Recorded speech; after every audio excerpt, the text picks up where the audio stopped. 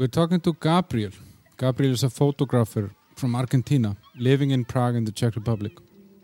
Gabriel is my friend. We met at the gym many, many years ago. And we stayed friends. And actually, he's an example of when you... One of the benefits of moving away from your home country and into an environment where you don't know anyone is that you actually start meeting different people than you know back home. And Gabriel is definitely one of those. I'm sure that I would never have met anyone like him or started being his friend if I would have stayed in Iceland. And we had a chat about Argentina, its culture, why Argentina fails. Argentina hasn't paid its debt 9 times over the last 200 years. I mean, that's no other country, I think. And we talked Maradona, his travels and transformation. He has transformed his career from a different industry to photography. And we had a good chat. It was interesting. He even told me things that I didn't know. Hope you'll enjoy it, guys. And for the sponsors, that's the Oat Bar Prague. You can come and take away or get delivered home. Perfect food, oatmeals, skyr, goodies and juices. And Alfred.cz, that's a job search webpage and an app that you can find your dream job without putting any effort into it. Sounds too good to be true, but it is actually true. Try it out.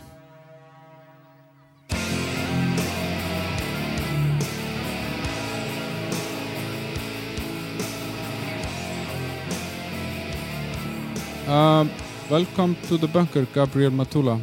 Thank you very much. How are you today? Very good. So you just woke up, right? Yes. What time is it? 3? 4 o'clock? Yeah. Like a true Latino. I need a nap daily. Yeah. So we know each other for some years, right? I don't know, what, 6-7 years? Even more, maybe it was 2012. Yeah. And we met in a gym, CrossFit Praha, the first and oldest CrossFit gym of Prague. Yeah, cool place. And I remember we actually, quite soon after we met, we started hanging out outside of the gym. And our first date was, we went to a motorbike track. Yeah. Which you had never tried motorbikes. And no, that was my first time. Yeah, these all what's it called, 4-wheel, all-wheel drive motorbikes or whatever, dirt bikes. And it was quite an experience to watch you in first gear driving like an old lady around that track.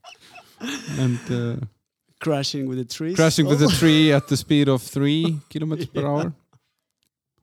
But yeah, nowadays, Gabriel works here in Prague as a photographer. He actually works internationally. I mean, you work all over the world, right? Yes. Try to work everywhere. This is kind of my goal, I guess. Yeah. To travel around and work and take pictures everywhere. Mm. And get clients everywhere as well. And yeah, that would be good if you got clients. That would be amazing. And you, I know that this year or late last year you were working out of Florida, right? Yes, I was 3 months in the US. Yeah, working a few projects. Okay, and but it hasn't always been like that. I mean, like you, well, actually, back when we met, you had just recently come here to Prague, and you were kind of in a transition at that time. And you're from Argentina, from Buenos Aires. Yes. What's the background there? I mean, you're born there? I was born there in a neighborhood called Caballito. It means little horse. Yeah. And it's a middle-class neighborhood. From, I guess, I'm living in front of a park. It's a nice area. And yeah, I grown in a family. My dad was a normal family, middle class. My dad was an artist, and he was making a living out of something else. It's medical promoters, those guys who go to doctors and sell some drugs from laboratories. My mom is a psychologist. Mm. And yeah, I guess somehow Buenos Aires was changing very much back then when I was young. I guess it was very nice to spend time there. I guess I have a kind of happy childhood. Yeah, you were the only child, right? Yes. Back then was amazing. A lot of toys, a lot of attention. But did you feel that to be different than from your friends, like to be the only child? I mean, did you see it as a kid? Yeah, I mean, I'm always, even now, I'm feeling like weirdo. Mm-hmm. I guess when I was a kid, it was even more visible that maybe I was more lonely kid than other kids. Like, of course, the kid has siblings. They were like playing soccer or whatever in the street or in the park, and I was mostly at home watching cartoons and drawing and playing with my action figures and stuff like this. So, yeah, I guess. So you were more in your own world in a way. Totally, yeah, 100%. That my mom's freaks out from this. Back then, she was like really freaking out, and then she sent me to a psychologist and see if there was something wrong with me. And so she was worried that you wanted to spend time spending more time with yourself than with other kids. I guess so. Yes, she was really. I was like over there. Imagine like even having a Corona time. Completely isolated home, watching TV and watching cartoons and things like this. While other kids in Argentina, they were a little bit more proactive. Like, I guess because of football, like soccer is pretty big there. I never been good at it, and I didn't really like it. So I didn't really enjoy to go and run after a ball, right? So for some reason, this makes me more isolated for the rest of the kids. And also the fact that my dad was an artist somehow, I guess that create kind of a bubble in a way, like kind of like a more unique kind of world in compared to the other kids. Because we were on Sunday afternoon, we went to museums. And no other kids went there. They went to play football or of course. Like no one in town, or at least in my neighborhood, was doing this, and this is something that made me, I'm not saying a weirdo, but makes me a different kind of mindset as a kid, Plus I was surrounded, because I'm an only child, and I was surrounded by adults all the time. So another memory I have is, for example, when there was like meetings with adults or dinners or something, and all the kids were going and playing whatever, in I don't know, I was still sitting with the adults, trying to follow a conversation. I, of course, didn't understood, but in a way, somehow I was more involved in the adult world than in the kids' world. So as a kid, it was a little bit, I would say, yeah. You were an outsider in a way, yeah. Yeah. And but how is, you say that the city is changing at this time, and is it a safe place, or was it like how is Buenos Aires? I mean, I don't think it's a safe place. I think you get used to it. As every major city is a rush. Like there's a lot of, the transit is crazy. You can get crashed by a car very easily if you don't watch every corner. It's not like here that you put step in the sidewalk and the car will stop.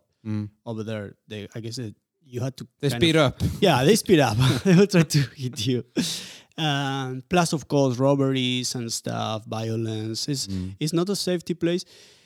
This is a funny story. Like once, I guess I was about 11 or 10 or something. And my mom was really freaking out because I spent a lot of time alone in my place. In my parent place. And then she sent me to the psychologist, and the therapist recommend her to buy me a bike. And I was like, okay, let's try it. So I was learning how to bike. Back then I guess I already knew, but I haven't been out, often. So, anyways, first time we been to the toy shop, and they bought me a bike for kids, like the small bike. So I remember that there was the first weekend after this. I went to the street with my friends back then with the bike, and I got stolen. Mm-hmm. They stole the bike? Yes, right away. And that was the end of the story, man. Yeah. Then I came back to my action figures and TV and cartoons. No more biking. No more biking. But is it like, Argentina in general is I read it somewhere that they say it's quite a European, from South America, it's kind of a European city or country. Yeah, totally. It's I guess it's a mix of Madrid and maybe Paris. It's very it's very much. I mean, we came out of the migration in between wars, mostly Spanish, Italians, and then you're hiding some Germans there as well. Of course, yeah. In South Argentina, there's a lot of them. And I know. For example, in your case, you have an Italian passport, right? Yes. And why is that? My great-grandfather went to Argentina from Consolidazione War. It's when Italy got unified as one country. And since then, the family started developing Argentina. And but you have relatives in Italy as well, right? I may have. My mom was once to check who was left there, but I'm not in touch with them. And this is something that happens, I guess it's like my passport is out of my dad's family, and my mom has also Italian and Spanish. So yeah, we came all around. And when people say that it's a European or I don't know, the most European styled country, what do they mean? But I mean, now you've lived in Europe and then you lived there, and I know that you travel to other countries in South America. I mean, what is it that makes people say this? Is it the people or I guess the lifestyle. So it's a bit like, for example, we can appreciate to be sitting in a cafe, with the friends and have a talk, and you are not rushing, whatever. Like, or even in the lunchtime, if you're working in a company, you go to the cafeteria, and then after the lunch, you take some time to whatever talk with your colleagues. And also, of course, architecture. It's very nice. So I would say yes. It's a little bit of everything, and I guess it's not. Something came out of my mind. I was like, for example, we are not in that style more like United States, for example. So we are like a little bit of a mix of both. So this is something that I would say now, living in Europe, I feel quite comfortable with the lifestyle, Yeah, it's not a big contrast in that sense. And even I choose a place that is far from my culture, of course, Czech Republic. So, and still there's something that reminds me home. Yeah. It's, I mean, for us, like the outsiders, I mean, unfortunately, I haven't been to Argentina. I know that I have an open invitation from you to go there. And one day, my friend, we will go there together and raise some hell. But for the outsider, I mean, we see Argentina and we think football, we think barbecue. Well, actually, I'm not sure that a lot of people. Well, maybe most people that are listening to this would know that you have amazing meat and a lot of red wine, and then we think bad economy and unstable politics in some way, and and dictatorships and stuff like that. And I'm actually curious about it because before we recorded this, I was doing a little bit of a research into Argentina, and I found out that in 200 years, 9 times Argentina has not been able to cover its debts as the state debt towards then the World Bank or whomever is the creditor, probably the US in many cases and so on. And you've had, let's say, political instability, you've had hyperinflation, and this still seems to be happening like every almost every 5 years or something like that. And I'm just curious why. What makes it like that? Why? What is it in the culture of that nation that kind of makes it repeat the same thing? I guess that nobody really knows. I guess there's definitely something wrong about this. Argentina is a very rich country in terms of natural resources. So, and perhaps this is one of the problems, that the corruption is so big there that you are never completely screwed. So it's so rich that somehow after a crisis, then you can start over. Exactly. And of course, this really is not great that the people cannot have a proper, like stability. I mean, I would say like the most complicated there is the middle class. Middle class is, you will see a lot of young professionals in the war from Argentina. I mean, it's really, they leave. Yeah, and this is something quite, I won't say new, but like since 10 years, it's increasing the amount of young people living, and this is like a loop. And it's like a loop of the defeat. So all the times you go to a completely shitty economy crisis, the currency drops, the banks steal your money and stuff like this, and then little by little start to recover, and somehow you get used to this, which is I guess is a little bit of the problem, So you get used to this, and you can. You can live there. Even you can survive in a way. It's not like you're. It's not that you are completely screwed. You will end up in the street or whatever. I mean, you could survive even if the country is in a shitty economy, and then there's crisis. Like this pandemic thing screwed up most of the business, and they closed everything for 7 months. So it's like total lockdown. It was forbidden to go to the street for 7 months since March until recent. And everywhere, I mean, people like stores, restaurants, everywhere was really complaining. I'm watching Argentina news quite often. And after they open, it's like a party everywhere. And nobody really remembered that they were, struggling that bad. So, I guess I'm not sure what is wrong there. Maybe it's a lack of memory, or just to, try to forget and the struggling, but it looks like a nation that never learns out of their own mistakes. But I I'm obviously not Argentinian, but I've always felt, talking to you and other people that I know from there, that you have this forgiveness somehow in you, like that even you stay friends with someone who does bad things, and I think you said it once, that the moral lines are somehow blurry. The boundaries of the ethics, right? They could be a little bit flexible, I guess. You could be friend of someone who raped your wife. Yeah. What great choice. but I mean, if this person was your friend previously, right? Yeah, you wouldn't make, because friendship is like higher above than everything else. Yes, exactly. But I don't know, man. It says we are weirdos. Yeah.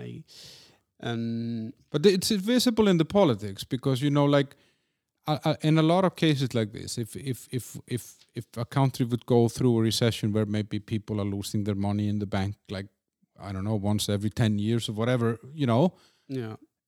it would mean blood. It would mean like a revolution. You don't really have that. I mean, you had some military governments and dictatorships that kind of came out of non-democratic processes, but you always forgive.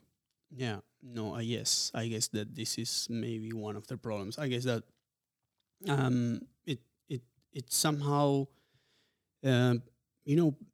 you're set up your mindset when you're there is like you had to go through the thing, survive, and don't think too much, I guess. So I guess that this forbidden thing is like you forgive and you somehow ready to move forward. Doesn't matter what. Just you don't hold grudges for years about something. No, and also I'm trying to think in the personal perspective. Like if something happened to me, like directly, and a lot of things happening to me there, and I guess like I didn't really forgive in what the issues I got there, and that's why I decided somehow to leave and to try somewhere else and to do another experience. But there's many people that they will just be happy with their barbecue, with the football on Sunday, and their comfort zones, and those are the ones who will accept more of the bullshit shit that can happen, you know. And I'm not really judging this. I'm feeling like this is also like another way of taking life, and it's not bad. And I would be really happy if I could manage the things like this. I just got completely crazy out of watching news there, for example, you know, or. You told me the other day something about as an example, with the COVID thing, that with the vaccines. Yes, that was amazing. It looks like now there's a vaccine gate. They like some politicians got vaccinated first. Yeah, and there's doctors and nurses waiting for the list for the vaccine, and now not just the politician but all their assistants, the car drivers, the babysitters, like young guys who worked in from home. They got vaccinated because they are relatives or friends or whatever. And what happens in this case? Like after 12 months of COVID, the politicians obviously are being corrupt and they're giving the vaccines to themselves and their friends and family. What happens? Well, now there's a one specific news channel that they are showing and broadcasting all this stuff. And recently, I guess it was a Sunday, there was a manifestation, like strike in the street. There was a lot of people complaining and stuff like this, and it was quite big, but it never gets more than this, you know. There's no blood. That's true. And I don't know if it's good or bad. The thing is like, it's good because we seems to be quite a pacific, whatever. Passive. Passive people. But anyways, the things never change. And I guess that also, this is not just, I guess it's a little bit sad because it looks like as I say, it looks like a loop. So you don't see your progresses there in a way, you know. So it's tiring. But it has. I mean, I told you. No, you told me once that I was. I remember at some point here you hadn't had some interesting projects for a while, and then you told me, well, if I was of the money that I make here, I could easily live for a very long time back home in Argentina because I could sleep on a different friend's couch or hang out in their living room for a few weeks and then move to the next one. So you have this kind of family, friend, and I don't know, no one would judge you even if you're lazy, right? No, well, I guess that we are set up for being I would say like a friendly with everybody, and you can get help. You can count with help by default.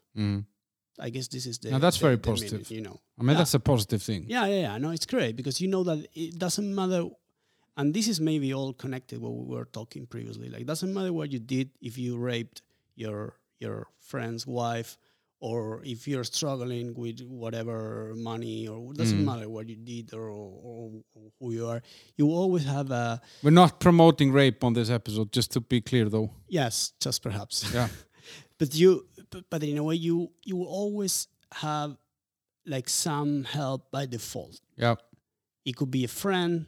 It could be I don't know, like fantasy. It could be a relative. So in a way, you feel protected by somehow of like the people there. So when people here in Europe tell me, "Oh, you're Latin, so friendly, blah blah blah," and I was like, "Yeah, okay." I also feel this that this situation, you are never completely alone there. I don't know if because I belong to this culture, but I also got the feeling that if something happened to me here, nobody would realize after a couple months. There would be a very bad smell coming from your apartment. Exactly. Maybe my neighbor will feel it, will smell it, you know? No, but I actually wanted to ask you that because you come from, as you say, you come from a country where it's normal to be helpful. The default setting is nice. And then you move to a country where the default setting is hate. Yes, and completely opposite. Yeah, and most of it is self-hate, and then whatever left is of hate, they hate anything else, and ignorance. But it's nice in the same way, the ignorance, because it also, you can be whoever you want, you can do whatever you want. No one cares. There is no neighborhood watch here saying, "Oh, this guy, he is working out in some leather outfit and looks weird." No, they don't care. They don't even look at you. Yeah. So it has its pluses and minuses, but it must be a big change for someone like you. That if you ask, you can't. You probably wouldn't want to ask for help. You ask me of all people all the time. Yeah. No, yes, and this is something that is one of the most shocking thing, I guess. Also, I feel very very much exposed to everything, right? And because you are not in your comfort zone. You have not, now I'm building up like a softness network with my friends and people, so I'm feeling more, I don't know, safe in a way. But yes, it was a cultural crash at the very beginning. What I can appreciate is what you say about Czechs in a way that if they don't give a shit on you, that also allows you to have more freedom to whatever, just to dress up as you like. Or it doesn't matter, just to... And this is something that it's quite positive. It's interesting to explore this, Yeah.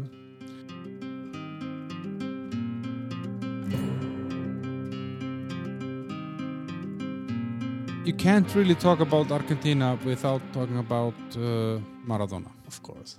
He died last year, 1 week after his 60th birthday. Yes. And for those of you who don't know who Maradona is, switch this off. You don't need to hear anything more. No. He is a very interesting character because in some way he has this Cinderella story. I mean, he comes from nothing, right? Yes, from slum, like literally slum. Yeah. So there was like no payment, just mud. Mm-hmm. And he, that's where he starts playing football on the streets. Yeah, there was no street, man. It's just there's a mud. Yeah. And somehow what is interesting about him, and it kind of like he is this dark angel somehow, he's this imperfect hero. And I always had this feeling with him that no matter what he would do, the people of Argentina would always love him. Yes. And forgive him. Yeah. Yes. And this again has a connection with this kind of anti-hero. And we have this, we always liked more anti-heroes, I guess, that are proper heroes, right? So Kid Richard was from Rolling Stones. It's like a kind of cult hero in totally, Argentina. Yeah, it's like an idol, and Maradona is somehow the portrait of, as you say, like everything can happen. Like there's no restriction for talent, let's say. There's no restriction, like you can do everything and everything you want. And this guy was, of course, like super talented and discovered, I don't know if it was randomly or how, but the guy was discovering, and from the slum he came he came out being the best football player ever, or one of them. And this somehow in the Argentinian mindset, I guess that gives a little bit of hope, because most of people who are struggling or whatever, or in our situation, could think, okay, this opportunities exist, or these miracles exist. So, and I guess this is something that we're a little bit like rebels, but like sneaky rebels, like a kind of, I would say more always looking for the dark, I would say, or the non-proper hero. Yeah. Right?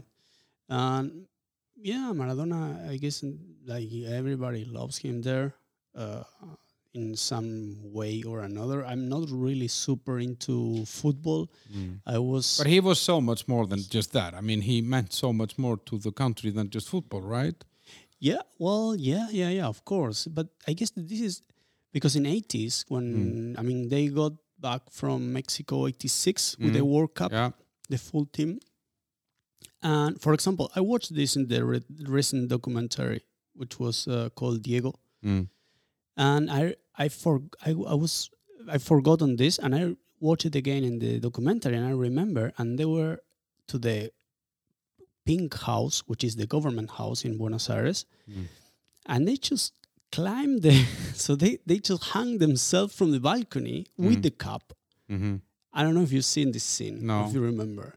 It is in the movie, and there's a scene that there was out of the public TV, and there was those guys, Maradona plus, I don't know if Canicia or which one, all of them, and they just hung from the balcony, almost like a shirt open to the chest, and hung in the cup, and million guys down, like, screaming and getting crazy from them because they came back with the cup. So it's, what I'm trying to say is this kind of rebel action, like you don't, I guess you don't see that in Europe. No. So it's unprecedented invite some sportman to a president house. It doesn't turn into a party hanging from the balcony. Yeah.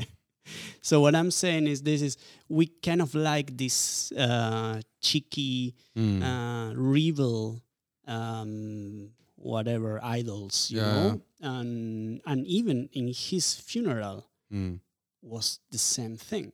He went and not he was dead, but the president invited the family to make the funeral in the Pink House. Pink House is the government house. Then they put a coffin there, and there was like million people going there and making a mess, and just to say the last goodbye to Maradona. So, I guess it's also a little bit connected with this kind of not being proper, or I don't know what is the situation. So being a little bit of a rebel, being a little bit of a teenager, you know, for your entire life. Yeah, I remember. I mean, like obviously, I'm a little bit older than you, so I remember him all the way back to 1982 in the World Cup, and then 86 was the first time that I watched the whole World Cup, every match that I could watch, and I saw all these things, and I didn't realize how significant this was for Argentina because of the war with the British. I mean, that must have been also one of the reasons why Maradona became such a cult hero. Yeah, and this is exactly what I meant. You know, it's like imagine the Argentinian mindset. It's a little bit that we lost part of our land in the hands of Britain, and the revenge was a football match. So, you know, I mean, I don't know if there's a way to explain this, but to me, it says a lot. You know, it's like people still were thinking we won. Yeah. Because we won the World Cup against Britain.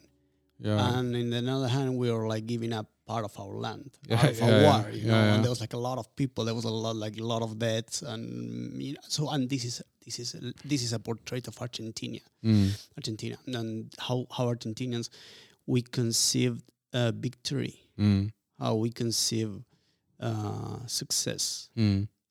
So and I mean, I think that was kind of probably for Argentina back then, because I'm not sure that I don't think that people realized how big Maradona would become, or like, but I think this must be like the cornerstone of the legacy, that bringing home that cup, that revenge against the British. Totally.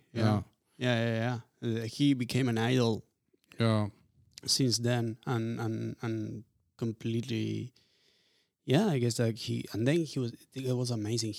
There's pictures, man. I mean, I don't know. I guess that, if maybe you may seen them, but there's pictures online, and he's wearing this like a fur coat.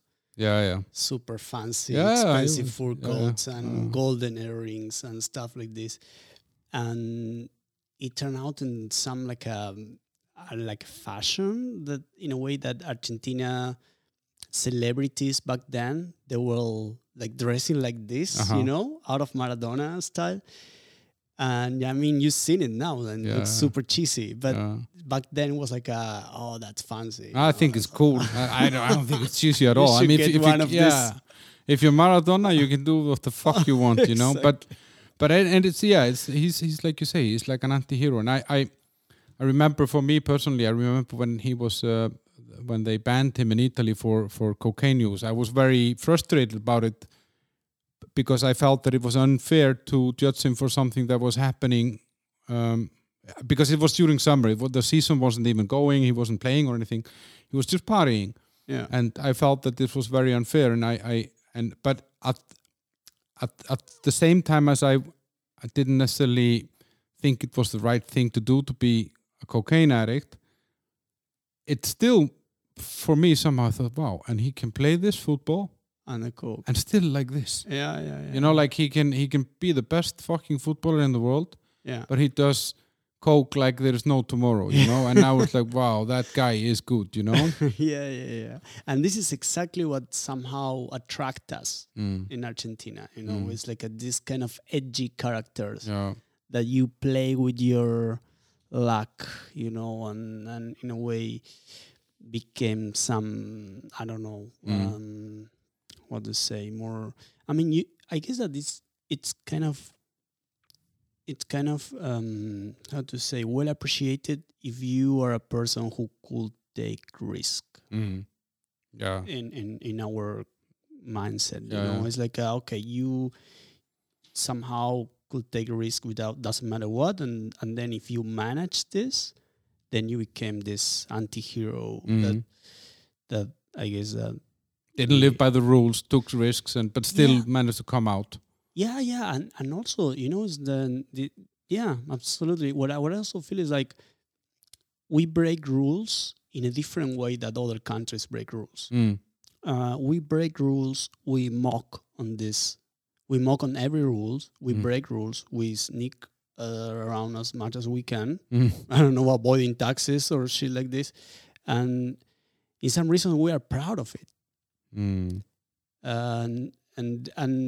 it's something that, I mean, it's in your genes. I came here, and for me, I learned so much about taxes here.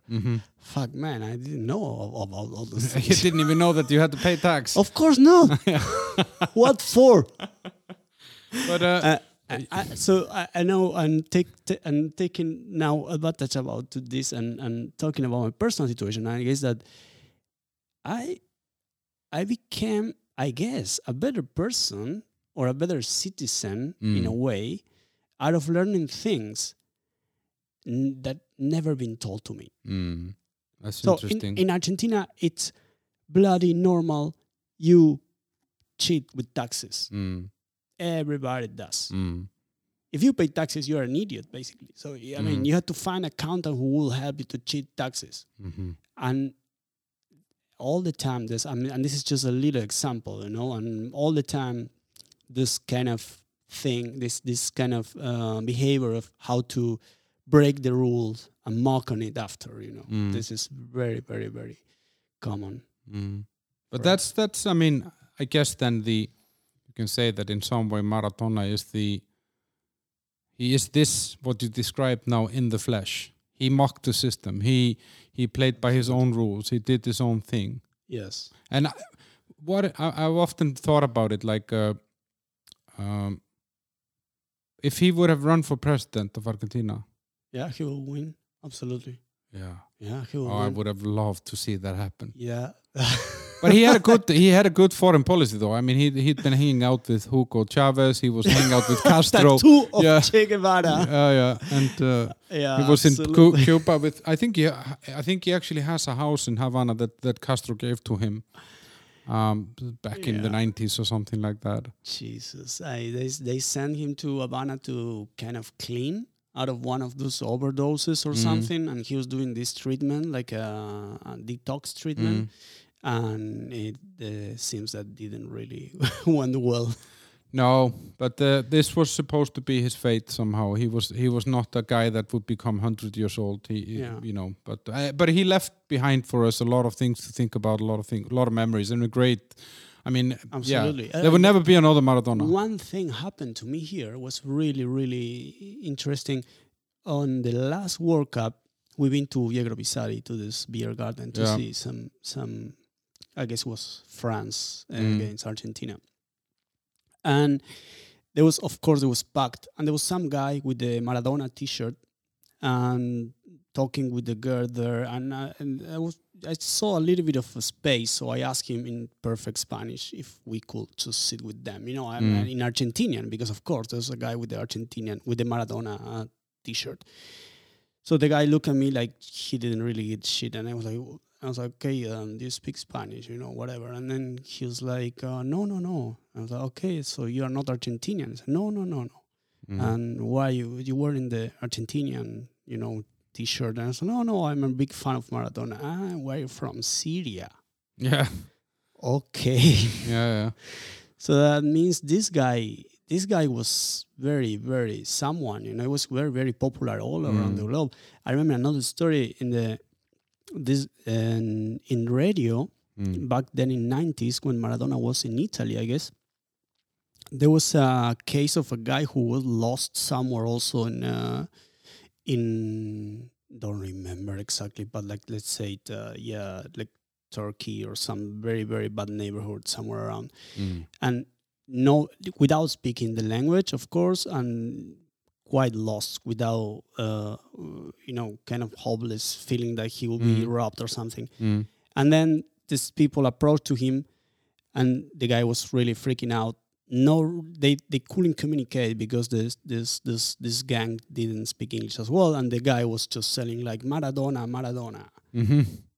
And it looks like, Maradona, okay, Maradona. That saved his life. And the gang said, exactly. So just by saying Maradona, he managed to save his life in a way, or just to avoid the risks. Yeah, and he is that global name somehow. I mean, and there will never be anyone like him. And he was the hero of the people, and one of us somehow. Yeah.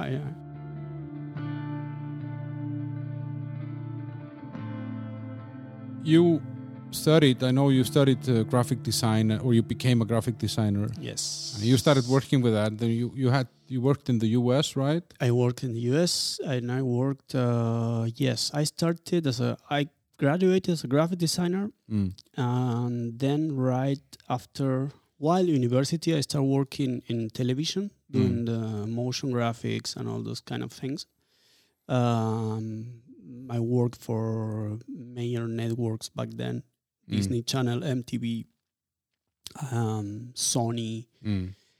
And for some reason, I was a little bit fed up of this. It was like, long hours in the computer and really not really doing anything really creative. And I decided to bump into film after this, just to try.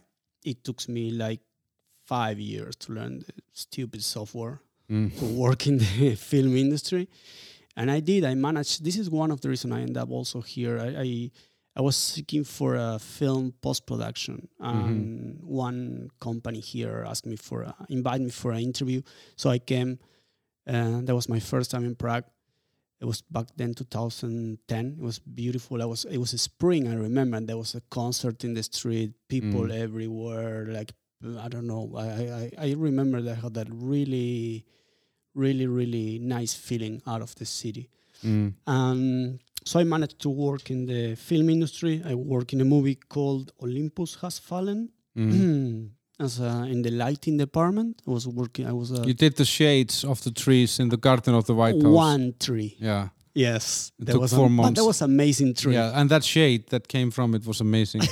Yeah, I've Reflection seen that scene on the window. I've seen that scene 5 times. I never seen the movie actually. You know, the people were like, "Come on, you work in the movie, you never seen it." I was like, "No, man, I got to feed up out of working it. You know, I want to know what is going on there." But then but then you didn't stay back then. I mean, you went back after this, and then yes, and then you went on a world tour in a way, or you started traveling. That was during this. That was during 2010. So the story is like I by working in television, I had a small company, small studio working for TV channels, and I spent like 4 years without holidays. Really, really working really hard. And 2010, I decided to shut this down and go for trip, and that was beautiful. I did 7 months trip in Europe, and I've been in 20 countries, 20 cities, maybe 16 countries or something like this. Let's say 20 cities. On your own? Yes, on my own with my credit card. But it turned out kind of thin as a paper after the trip. Yeah, it was heavily used. Yeah. But you had no issue with traveling alone for 7 months? No, it was beautiful. It was even better to be alone for me than to be with someone else. It was completely open to everything. Meet people, go in bars, go in museums, go in whatever, you know, just, okay, checking the map and see, no, this is a small town here with a Egon Schiele museum. Okay, let's go there and see what's going on. This example of because I mean, because most people wouldn't want to travel on their. I mean, like, you know, like it's usually a couple or 2 friends or something like that. I mean, and it's interesting because we just started talking about that you always played by yourself with your action figures and in your room and drawing and stuff like that. I guess I kind of learned to be alone, right? To be by myself or to do not freak out of this. Yeah. Which is also quite important, you know. I mean, it's of course it's lovely if you are with someone and if you're a proper partner, but if you don't, then you shouldn't freak out anyways, you know. And on this trip, what was there some like interesting place? What was the most surprising place, or what was kind of like? I guess this really changed my life. This trip, I was really happy in Copenhagen. I came here. I guess I told you this story a million times. I met my good friend Mariano in Copenhagen. Back then I didn't know him. I wrote him through a website or couchsurfing stuff. So he invited me for a week to his place. And that's how you traveled? You were couchsurfing? I was couchsurfing, yes, all of the time, yes. And no backpack? You didn't have a backpack, right? You had a suitcase? I had a suitcase, which was like completely fucked up after 2 months of traveling because it was like a really shitty Chinese suitcase. And I remember like the wheels were breaking.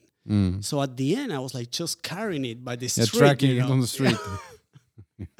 That was lovely.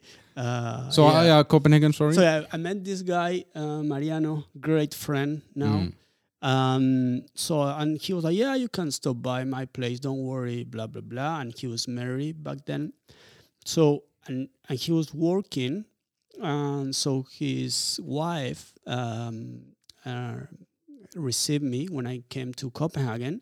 And then she told me, let's go to pick up Mariano to his office. And by walking, I realized there was something going on the street.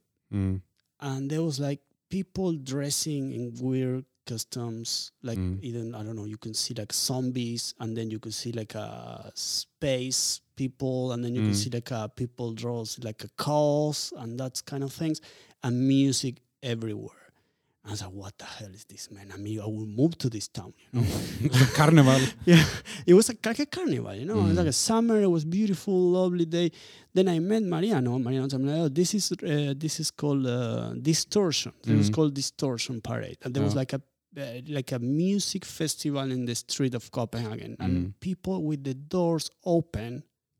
So I ended up in someone's apartment, just with Mariano and his wife, drinking. That someone who just opened the door and let people in to invite for drinks and have party with chill and celebrate summer and good music. And the music is just amazing. It's a lot of teachers. It's electronic music. I lived in Copenhagen. I remember this festival. It was great, actually. And then what I realized is that, I don't know if realized exactly then, and I remember that back then I was listening a lot of like Trentemøller, of course Björk, a lot of Scandinavian music. You know, I'm still rock shop, like Jesus, you know. And I was like listening to this even in Argentina before this trip. So when I got there, I was like, I can't really believe that the music in the airport, you know, how do you call it? The music, like, you know, like the elevator songs. Yeah, elevator songs. It's just even amazing there. Yeah. And I was like, how come you have such a good artist in at least in terms of music? So for me, I guess Copenhagen was one of the places I really liked the most. Also, St. Petersburg. It was completely different, of course, but the people was really nice, really nice. And you were in Belarus as well, right? I've been in Belarus, yes, for 3-4 days. Okay. Also Vienna.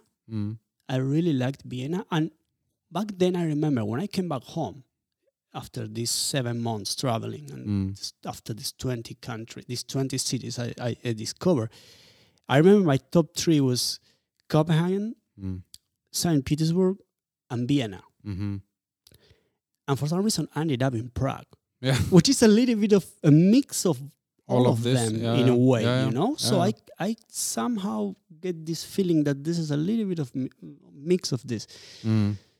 But yeah, it was a great time. And on this trip, I mean, like you had already decided, okay, I'm not going to go back into this kind of video movie. But that's you closed down your business in Argentina, so you didn't really have anything to go back to, right? Well, I guess that was kind of the idea. I was looking for adventure back then and detachment, and see what Europe could bring me. You know what Europe will. And you met a girl in a bar in Berlin, right? No, really? No. Did you meet her here? No. Which one? The one that brought you to Prague eventually. No, well, I met her here. I met her here. Yes. So eventually I met my ex-girlfriend and I moved to Prague to try with her. And also I really, really liked this city. I was like, okay, let's give it a chance to Prague. And yeah. And I remember this is when we meet. I mean, this is you're kind of fresh off the plane in a way in Prague. Yes, and almost virgin. Yeah, and I remember you kind of got into that. I mean, for those who are listening and don't know the kind of the culture here in the Czech Republic, then most people here do have houses outside of the city or they have family in something that they call a hometown. Almost nobody that lives in Prague is from Prague. They all are from some other town or some village or something like that. And then the custom thing here is that at least twice a month is that you either go to that summer house with your family, that would be your parents, grandparents, even siblings and whatever. All the people that you don't actually want to hang out with.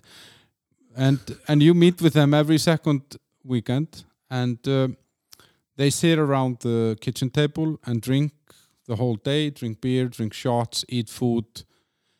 And yeah, Gabriel, I remember you texted me once, can you come and save me? Because, and then I asked you what's going on. And then you were in one of those situations. Yes. And nobody spoke English. No, nobody. And you don't speak a word in Czech. No. So you kind of kicked into this hard reality. It was like a trap because at the beginning, so as I was dating this girl and we were like living together, and at the beginning it was okay. Let's go to visit my family to this town. Okay, like I remember that back in my trip, I was visiting family of those guys in Russia. So to a small town called Roskilde, as same as in in Denmark. Copenhagen, yeah. No, that was in Russia. Same name. Same name. Yeah, same name. And it was like a super small town. I don't know, maybe 300 inhabitants. And we were like visiting whoever, like parents of one of those girls or guys from the couch surfing. And so when this happened to me here, I was okay. This is like once. Once in within a couple months or once in but it turned out it was like twice a month or something like this, and at the beginning, of course, I was sitting there, poker face, smiling, trying to enjoy. I mean, the food was great. We were drinking full day. I was trying to pick up some words. My ex-girlfriend was translating something, but not really, after some time of translating, you get also tired. So it was like, okay. And then those visiting started to be more often. And like I ended up saying, okay, you go enjoy yourself. I would just go Jägerbisari to take a sunbath or whatever. Yeah. And I actually like, because, for me, having been here over a decade, then obviously I've met a lot of expats and through that gym where we met, that's kind of where I formed my network of friends in some way. And it has been really interesting to watch you somehow developing. Yeah, and integrating into this society, because you come from a background of which we talked about with Argentina being a different thing, where the kind of the default thing is helpful and so on, and then you come I'm a fucker now. Yeah, no, you haven't become that yet, but you're on your way. No, it's really. I think the culture shock that you had versus what I had coming from Iceland, then Denmark, and then coming here was a very different thing. And I think it must have been challenging for you sometimes to kind of figure things out here. And you were very much on your own, because you broke up, you and that girlfriend. You weren't together for a very long time after you arrived, right? Maybe a year or something. Yeah, and then most things you kind of had to figure out, and at the same time, you decide to transition your career, right? Yes, exactly. Yes.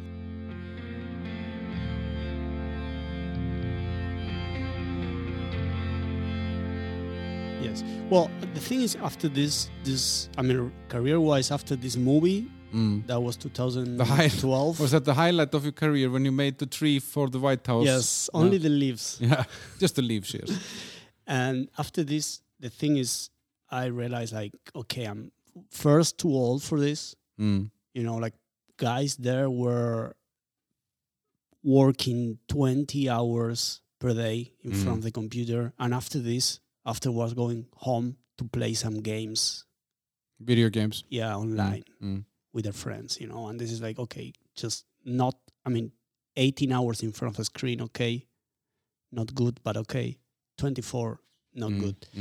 And somehow I feel like, okay, I'm not really that interested as I thought I would be, because for me it was like what my SIG was about somehow creativity, and I thought that by breaking in film industry you will have a bit more of creativity, or you will work in a more creative field than to work in televisions. And no, it turned out completely the opposite. I mean, it turned out like worse than working, filling whatever Excel, the columns or things like this. So and something that happened to me is like, I got this with the eye. I just have a very sensitive eye, and I got excited by looking at things, and I need to have something somehow beautiful to see all the time and be creative. I cannot work doing something that's really is far from monotonic. creative. Yeah. And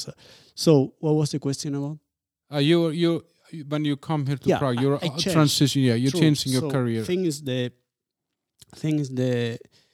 after this movie, I was like, okay, completely fed up of the industry, a little bit disappointed, trying to be far from computer as much as I could.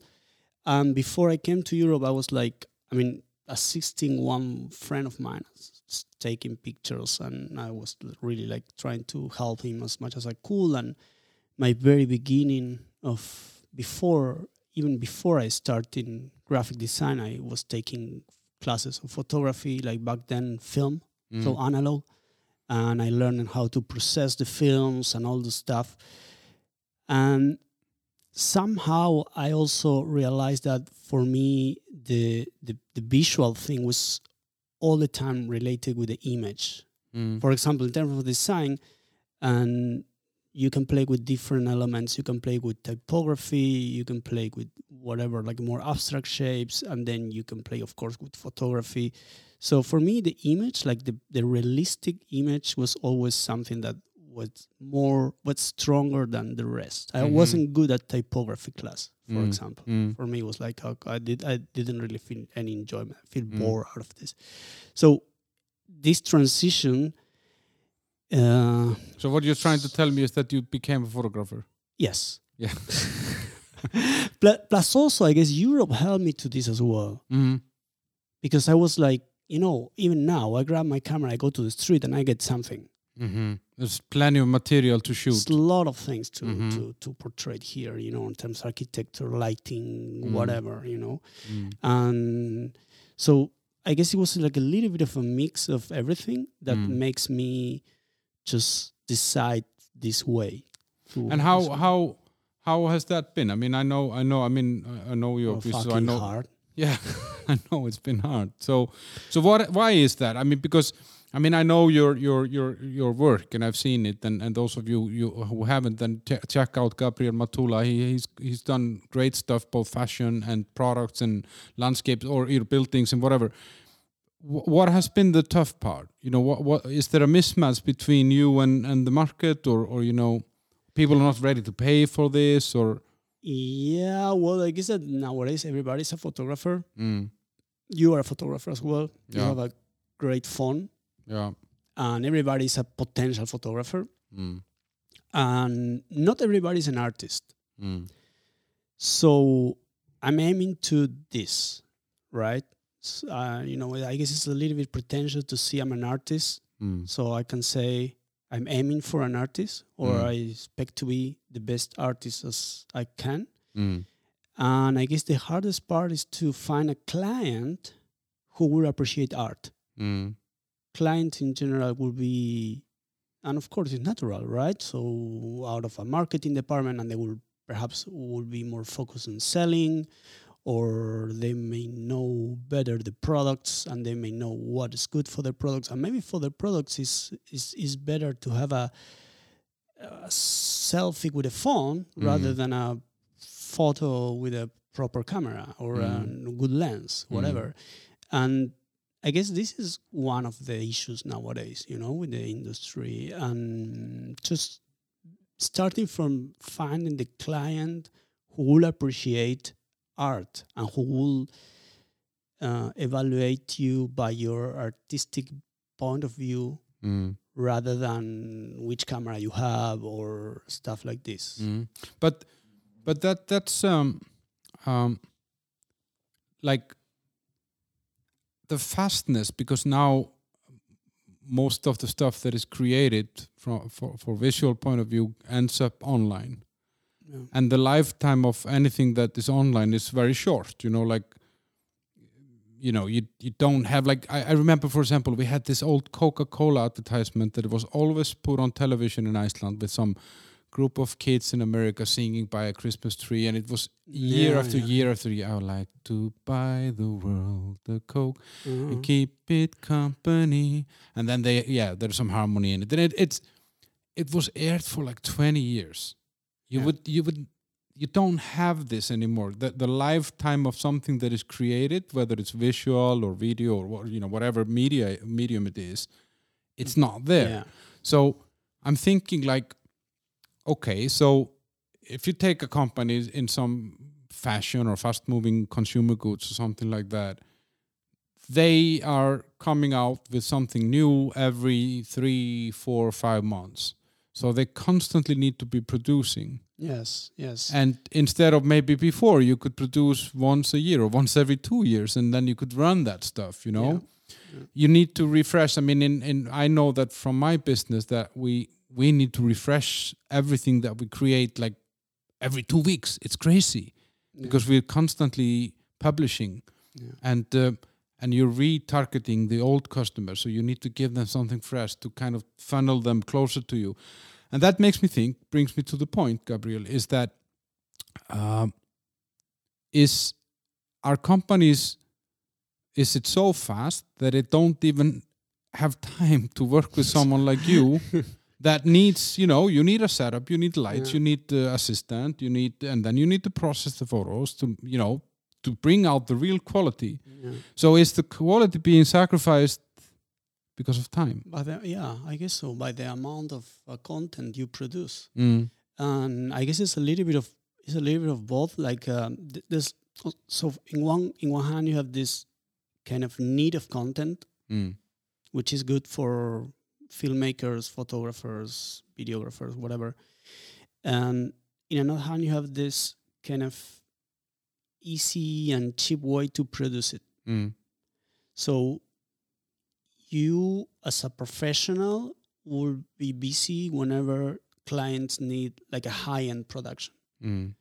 But perhaps 70% of the production of this content is a cheap, fast produce, let's say like the fast food of the production, so it's something that it's either taking with the phone or it's whatever, like a shoot arranged in 3-4 days. Okay, tomorrow this, boom, low budget, or spare money from another project. Then okay, let's take 5 pictures of this, or let's make a video of this, and yeah, I mean this is what's going on now. Nobody knows what will happen in the future. Thing for me is trying to optimize my time as much as I can, even checking what's going on online, searching for new equipment, searching. Now I'm doing this crazy stuff I show you. I'm adapting vintage lenses on new cameras, and I just discovered that every lens is like a color palette. Every lens will give you a range of tones, contrast, sharpness. It's completely different to another one. And so you're basically, what you're doing is that you're figuring out ways to be different. Yes. So that what you offer is something that maybe nobody else can offer. Yes, in a way, yes. I mean, there's a lot of people doing different kind of things. What I'm trying to do is as well to be a good vendor and also add this, let's say, extra value in terms of the artistic point of view. Yeah. And to approach this, I'm doing research all the time. Yeah. Like learning, as I said, like, okay, there's a lens from Soviet Union 1960 on eBay. You can buy it and then you can adapt it to your DSLR camera. And then your results you get that are completely different than the DSLR camera with the modern lens. So, and I'm not saying that this is them discovering the, Coca-Cola formula or anything. No, but it's in a way that you set yourself aside from the rest. I mean, you're doing something different. Yes. I'm trying to do something different all the time. And I guess here, in a way, which is good and bad, is like I'm bloody different from everybody else. From everybody else, yes. So that could be completely good or bad. It's like okay, I'm really doing something, and I'm quite in general different than most of the people, at least I know, in the industry. And again, this could be good or bad. I'm not saying that whatever, but yeah, it's always different. I mean, obviously, if you come into a market, the first thing that people tell you is that no, you can. This is how we do it. You should do it this way, and Exactly. and it's this change of direction that if nobody does anything different, things will always stay the same, and you know, and I can see that from your work that it's different from a lot of the other work that I see from photographers here. But you worked in everything. I mean, you do fashion, you've done Advertising. advertising and a lot of different things. Yeah. And but isn't it hard to be like a one-man show, because you need to sell yourself, you need to promote your services, you need to negotiate with the potential clients. You might even in some cases have to find other parts of the production, you need to find some subcontractors that are working with you on a project. I know you had some big projects, for example, with Samsung. Yeah. And for mobile phones, right? Yeah. Recently, I shot 2 videos and 15 pictures for a Samsung big campaign. It was really good. And to do two videos and 15 photos. Yeah. This is what, 2 days of production? No, that was 3 months of work. Yeah, no, but the actual shoot. Yeah, 2 days. But the whole process is 3 months. Yes. So, and that's what I think people don't realize. No, of course. This is the thing, that you are working hard, late nights for 3 months during the Christmas time, locked in your computer for something that will be seen 15 seconds in someone's watch. Yeah. So crazy. Someone's phone, Yeah, it's crazy. Oh. And regarding being like a one-man So is that better than working 3 months to make 1 tree in the White House? Yes, totally. I hate the White House. But no, regarding being the one-man show, I guess that I kind of fancy this. I like it. It's kind of interesting to me. I guess that I guess I'm kind of good at it. I kind of good at deal with 1,000 things at the same time. And even with this project was very interesting because like the full production was given to me, so I was deciding and choosing the team and putting together a schedule, of course with the help of a production company and a few friends I have here. But this is actually interesting. I guess that I know how to tweak my potential. So I know how much energy and time I can invest in the pre-production, and I know how much time I can invest in the post-production and in the So for example, I know that I could manage editing and retouch of the pictures quite fast. So something that will take for someone else, I don't know. Yeah, but that's also because of your background in exactly, in graphics on post-production, exactly. So I know that, for example, for someone who will take a week, maybe for me it will be 3 days. Yeah. So I can play with these other 2 days and invest this time in something else, and so on. So, I'm okay with this so far. What's been the biggest challenge to kind of get yourself out on the market here? What's the biggest single challenge? Yeah. I guess no, everything was a challenge. There was nothing was really easy. But I guess because also the industry is super tough, super competitive, and just to come here without the language, I mean, if I just think for 1 second what I did, I'm not sure if I will repeat it. Like just leave home, come to Prague, without knowing anyone, without knowing any clients, in the middle of a transition in my career, searching new clients, learning some stuff. And learning the photography on the fly as well. Yeah, right? exactly. I mean, I had already knowledge about photography, but like somehow I would say like... you weren't applying it. Yeah, I mean, learning the style of what's going on and searching and following the tendencies. This is also like a lot of work. And yeah. And you wouldn't have done it if you would have known this. No, I will go to the beach. But but isn't that how it works with everything in life, in a way that you jump in and then you figure out a way to swim? Well, to me, yes. I'm like that. I guess you know me and you remember me jumping from the cliff with the skis. Yeah, I actually like, I because I and that's what I admire about you, Gabriel, is that you never, there is no idea that is brought to you that you just say flat out no. You said, yeah, why not? And as I started with saying about our amazing motorbike trip, which was just something else. Then I remember I called you. I think this was 2014 or something, and I asked you if you wanted to come skiing or if you had ever been skiing, and you told me yes. And we drove to a town, skiing town in an evening, and then we were walking on the streets there, and we stopped outside a ski store, and there was this mannequin of a skier with a helmet, and I remember you made a comment, why is he wearing a helmet? And I felt that comment was weird, but I didn't really pay attention to it. The day after we go to the ski rental, and then after figuring out your shoe size, which took some time, then you felt that the skis looked weird. And then I could see when you different than the one I ran before. Yeah, and then you stood on those skis and I could see that okay, this is weird. And then we went on the lift, and on the way up you said, "Are we going up there? Are we gonna go down?" And it turned out that you had been cross country skiing once, and that's why you didn't understand why people were wearing a helmet. And after this, it took me 3 hours to get you down from the top of the mountain to the bottom, and then I kept you in a cafe while I did some skiing myself. But that was a great experience. Yeah. I mean, I even enjoyed it. Yeah, and I enjoyed it as well. I love to see you out there in the. You have cool pictures from this as well. Yeah. I think it's.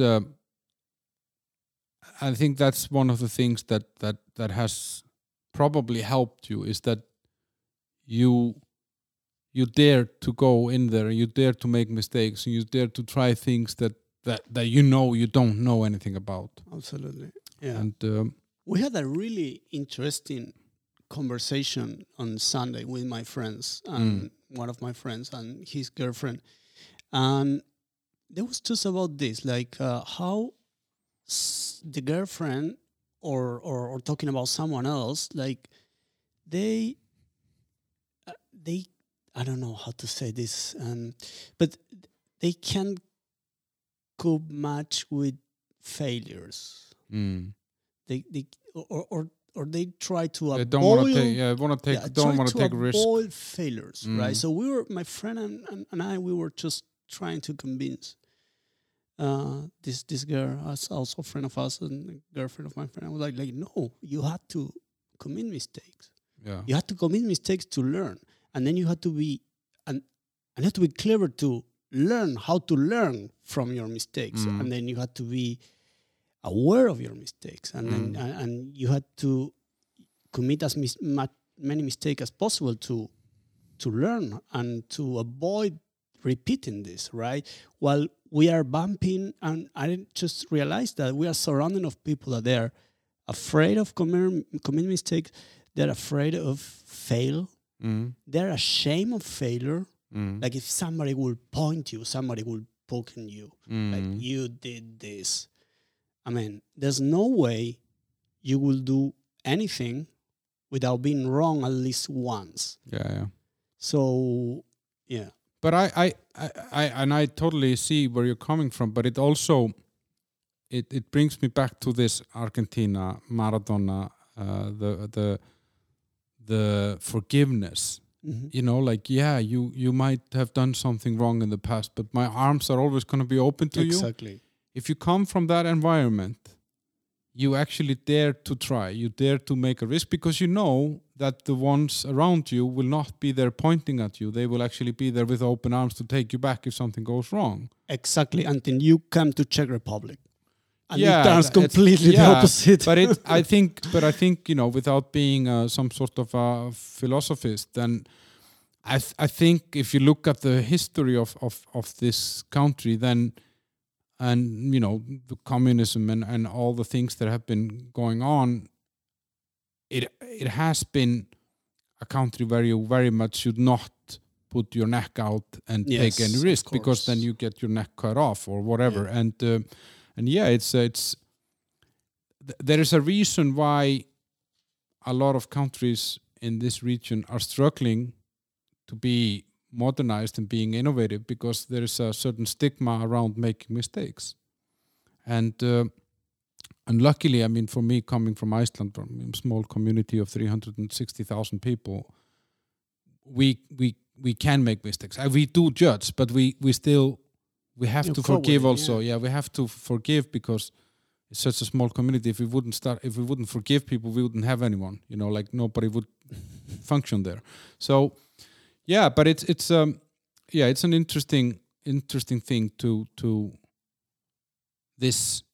How do you say, to have the balls to actually go out there. And I see that. I like that about you, that I've seen you fail miserably on skis, on motorbikes, and a lot of different things, but you always come back, and I like that. I mean, I really appreciate it. I mean, first of all, it gives me a chance to laugh a little bit, and then secondly, it's brave.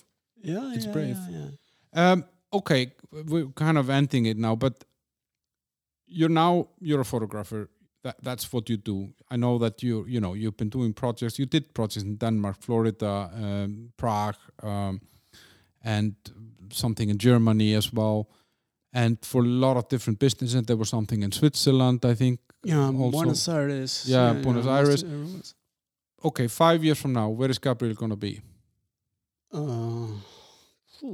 Skiing somewhere? Yeah, hopefully better skill with the skins. I guess that in Europe for sure. Probably around this area. Probably Czech Republic. If not, maybe Scandinavia.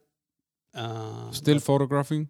Yeah, photo, video, fashion, advertising. I just found what makes me happy and what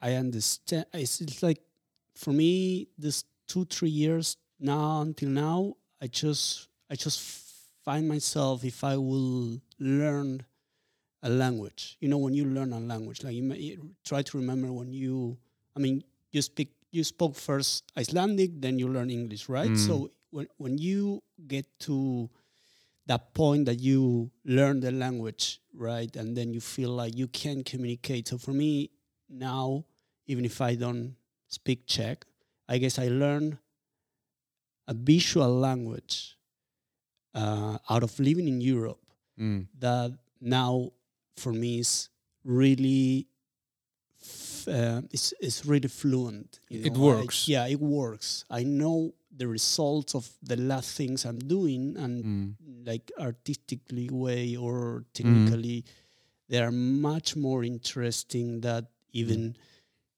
3 weeks ago. So still, my best picture, I didn't take it yet. Yeah. So you still feel that you're on a path to something even better. I don't think that this path will never end.